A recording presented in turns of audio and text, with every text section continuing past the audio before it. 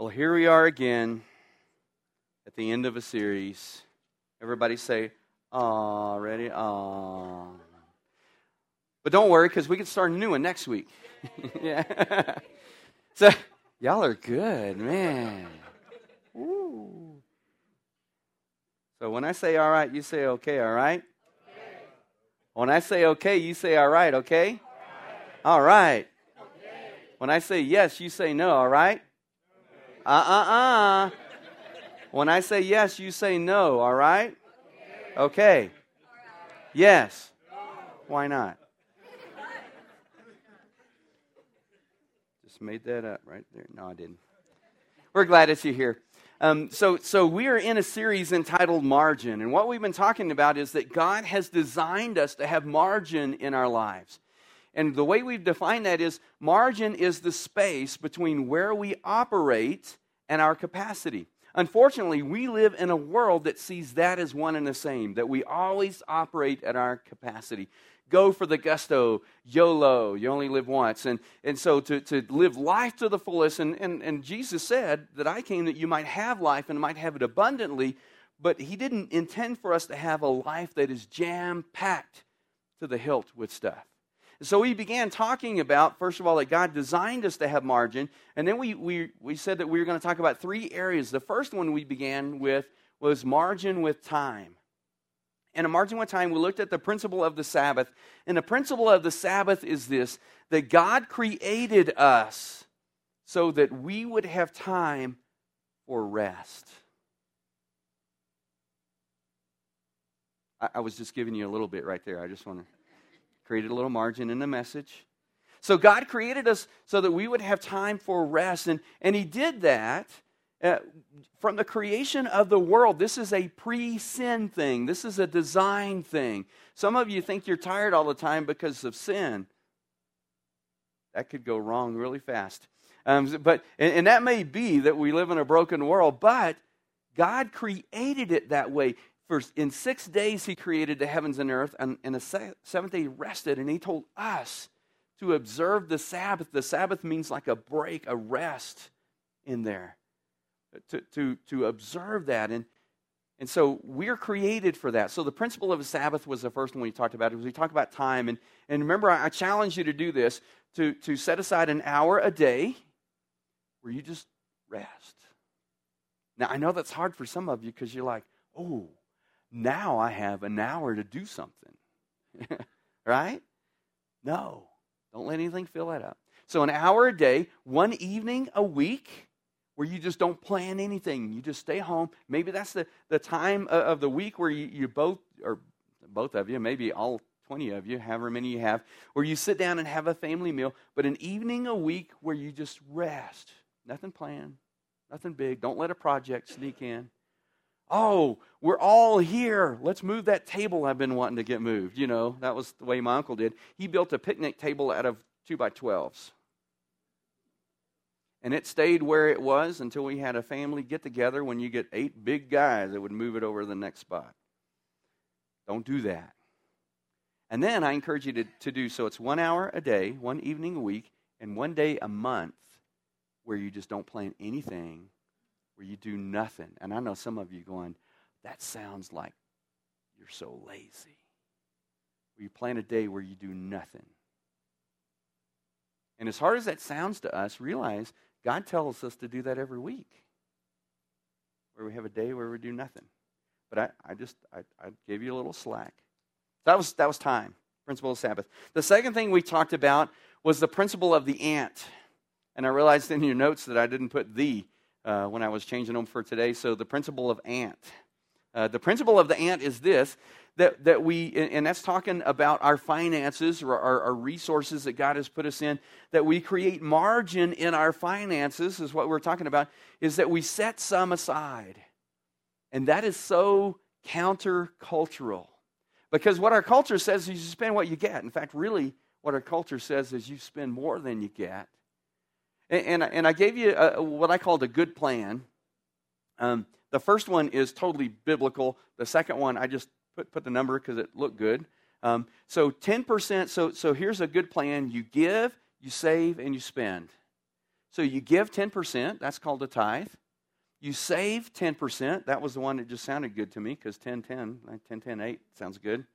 So you give 10%, you save 10%, you put it aside, and you say, what am I saving this for? You're just doing it. That's what the ant did. The ant put it aside because he knew that eventually you're going to need that. You'll need it for something. You just may not know what it is. Or God may say, hey, let me tell you what you've been putting that money aside for. So you give 10, you save 10, and you spend 80. Now that sounds like a really good deal. Because you remember, it's all God's to start with, right? You guys remember that? That's hard to remember for me sometimes. Give 10, save 10, and you spend 80. And so that's a good plan. We talked about the principle of the ant. So today I'm going to talk about relationships as we close out this series. And in relationships, what I want to talk with you about, and I totally made this one up. I like it because it alliterates. So it's the principle of proximity. I didn't hear any oohs or ahs. Y'all are so good. And the principle of proximity is this, that hanging around the wrong people will pull you down. That's the first part. It's a two-parter. The corollary is this, investing in the right people will raise them up. So you got that? Hanging around the wrong people will pull you down, but investing in the right people will raise them up. The principle of proximity.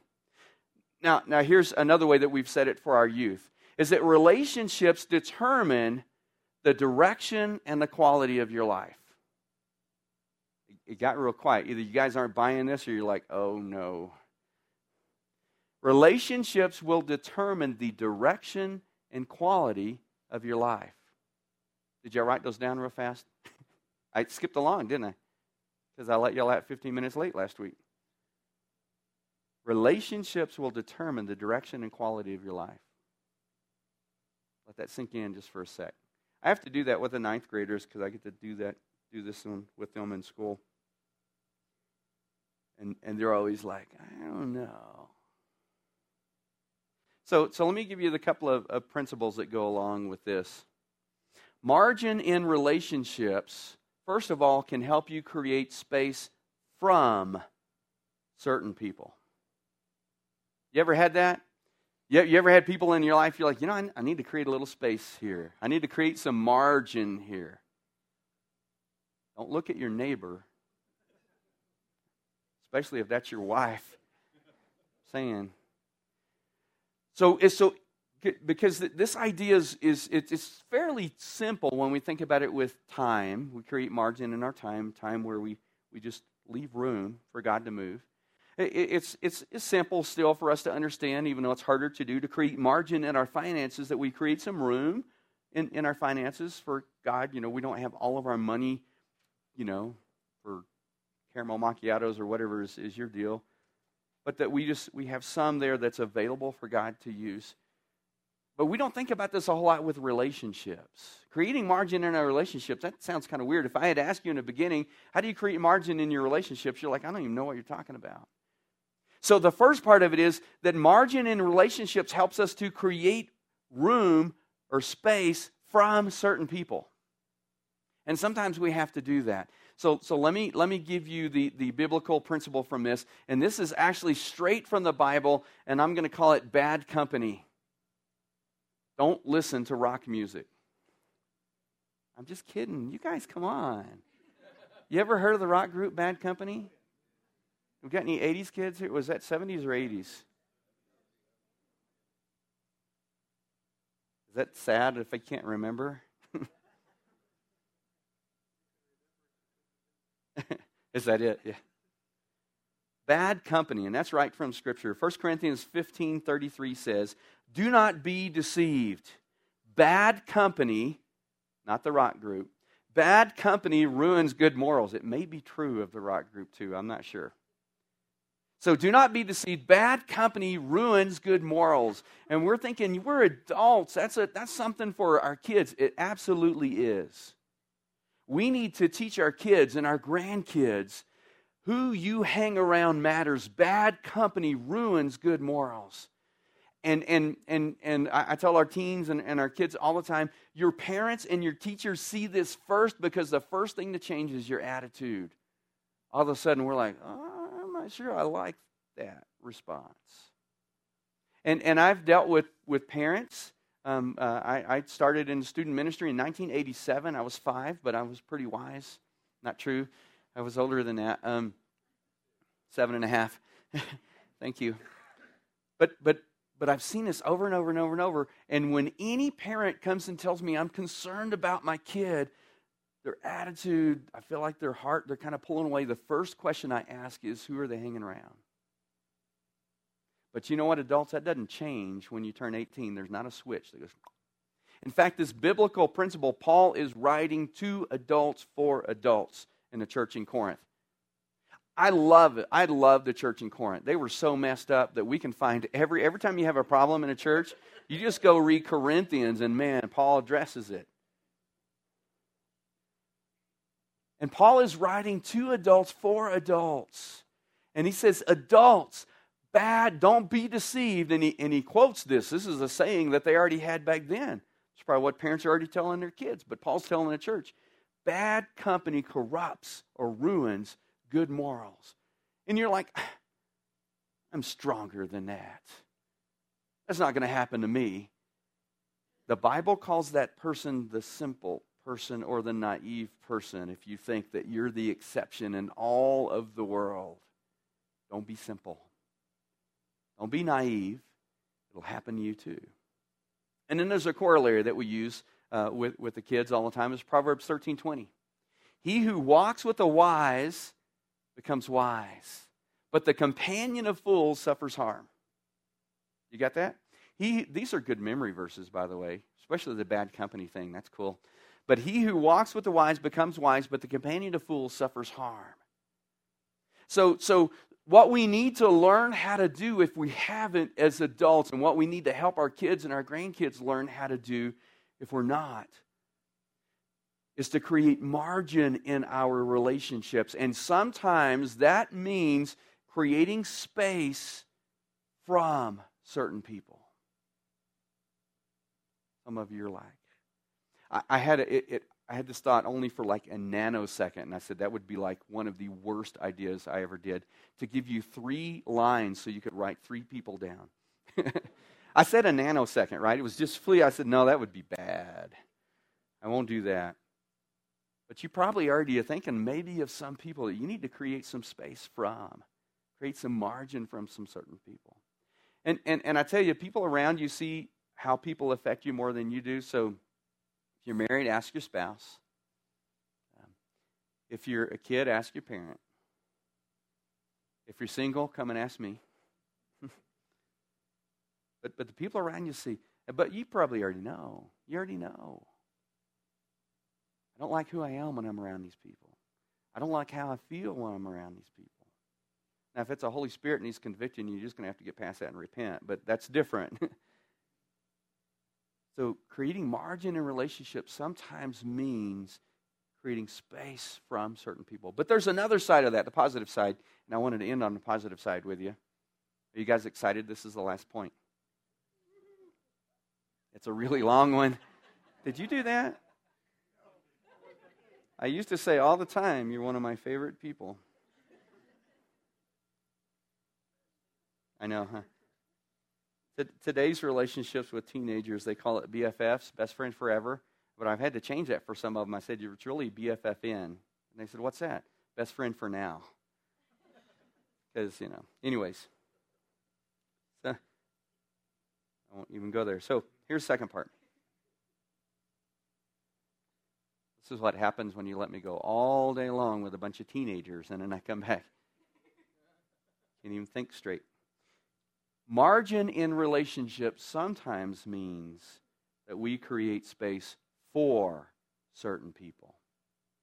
Sometimes it means we have to create space from certain people, but then other times it means we have to create space for certain people. And so here what I'm talking about are these vital relationships that we have. Because just like all of us have only a certain amount of time, I love it. This is funny. I'm a word kind of guy. Most of you wouldn't know that I love to talk and stuff too. It's a wonder I didn't lose my voice yesterday. I had like these students, they couldn't go anywhere. We're in Roswell, and they had to listen to me all day long because they're on the bus. So the word, so create space for, I forgot where I was even going with that. That's sad. Vital relationships that we have. And so the first thing that comes to mind when I think of vital relationships is our family. And I'm telling you, as a pastor, this is something that I got to work really hard on. And if you pulled Cynthia aside, she might tell you that I don't do so well sometimes. But this is something I really have to work for. And we only have a certain amount of time. We only have a certain amount of finances. Now I know where I was going with words. People say, I'm on a limited income. And I want to say, I'm not, man. Mine's unlimited. Y'all don't think that's funny? What's wrong with you today? We're all on limited incomes, but some of them are bigger than others.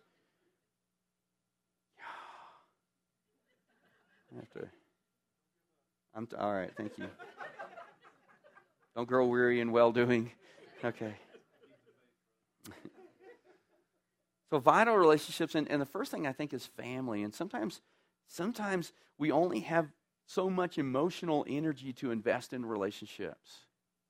And what we find is that we're just like maxed out in what we can invest in. And unfortunately, and now especially for me as a pastor, but I'm assuming this is a people thing, unfortunately, usually our family gets what's left over of us emotionally. Did that ever happen to you? Yeah. And that's not the way it ought to be. So sometimes we have to create space. And in order to do that, we have to create space from certain people so we can have space for certain people. And your family is on this earth the most vital relationships. Those are the most vital relationships you have. And I know it gets different. Your kid grows up and gets married and goes off with a big strapping guy. And it changes a little bit, and it's cool. I love it that they still live in town because we get to see them a lot and see Hillary nearly every day and get to keep in touch and chat with her. For some of you kids, a little bit further off, but your family relationships are your most vital on this earth. It starts with your spouse, but then it goes to your kids. And so I think always in this, that the idea that I get of, so what does this look like to have space, margin in your relationships for your family so that you have that kind of time to invest in them. Deuteronomy 6, verse 7, y'all have heard this enough. We probably should just go ahead and memorize it as a congregation. But it says, you shall teach them diligently to your children. He's talking about the statutes and the commands God has given us. And you shall talk of them when you sit in your house, when you walk by the way, and when you lie down, and when you rise. And the reason is I'm not really talking about, the point here is not that we teach our kids, but it's how. Because that same way that you do that, teaching your kids how to follow the Lord, works just in relationships. But because look, also I think back to creation. When Adam and Eve were in the Garden of Eden, it says God came walking in the cool of the day. I think that's just what their relationship looked like with God. They just hang out. They just spend time walking. And I think God would just talk to them and just teach them, and they fellowship. And so this is what it looks like in our vital relationships in our family. That you do it when you sit in your house. That means you got to be sitting in your house sometime, don't you? You have to have room. You have to create space for your family so that you're around them. And you do it when you sit in the house. For some of us, man, if you got a calendar that one night a week, do it. Do it. Set it aside. It says when you walk by the way. I won't say who it was, but I was driving through town the other day, and it warmed my heart. Here's this sweet couple, and they're just walking along, arm in arm. And I was going to wave at them, but they were so enthralled with one another.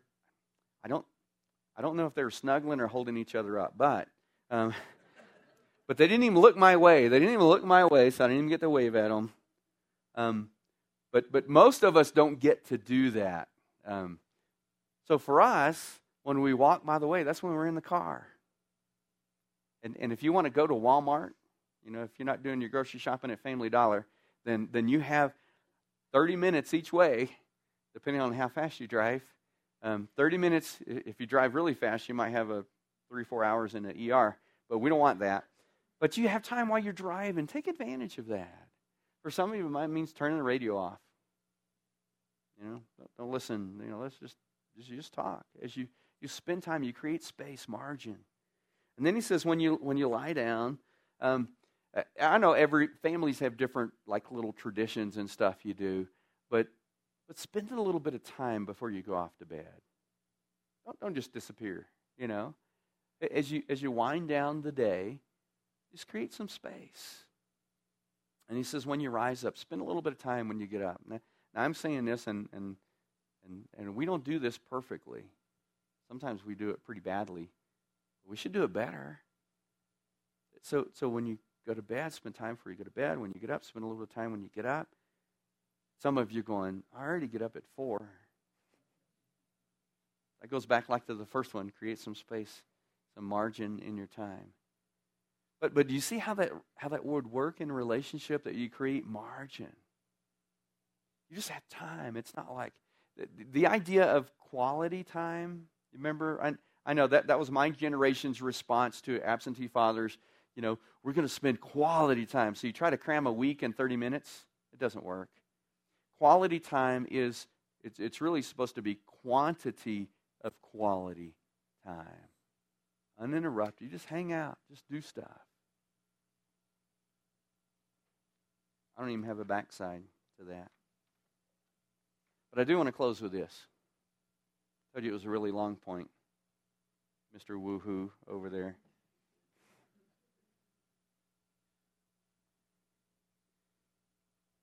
There is a relationship that's even more vital than the relationship with your family. And that's a relationship with your Heavenly Father.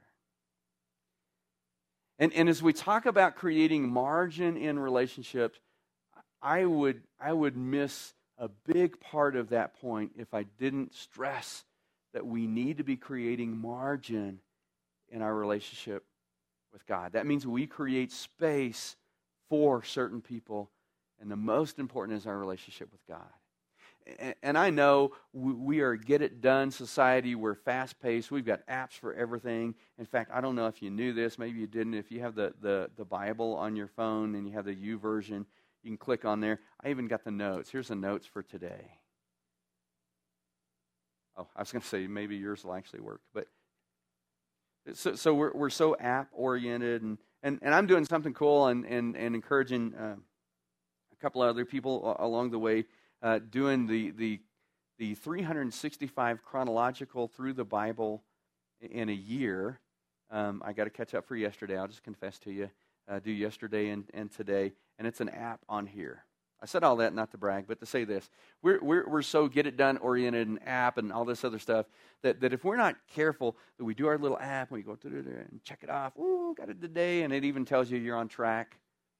It told me I was a day behind, and we think, ooh, got it done. That's not creating margin for your relationship with God. Because creating margin for your relationship with God, I think back to the Garden of Eden. We just walk through the garden in the cool of the day with Him. Just spend some time. Just having time for God to say, hey, I've been wanting to talk with you about this. You know what?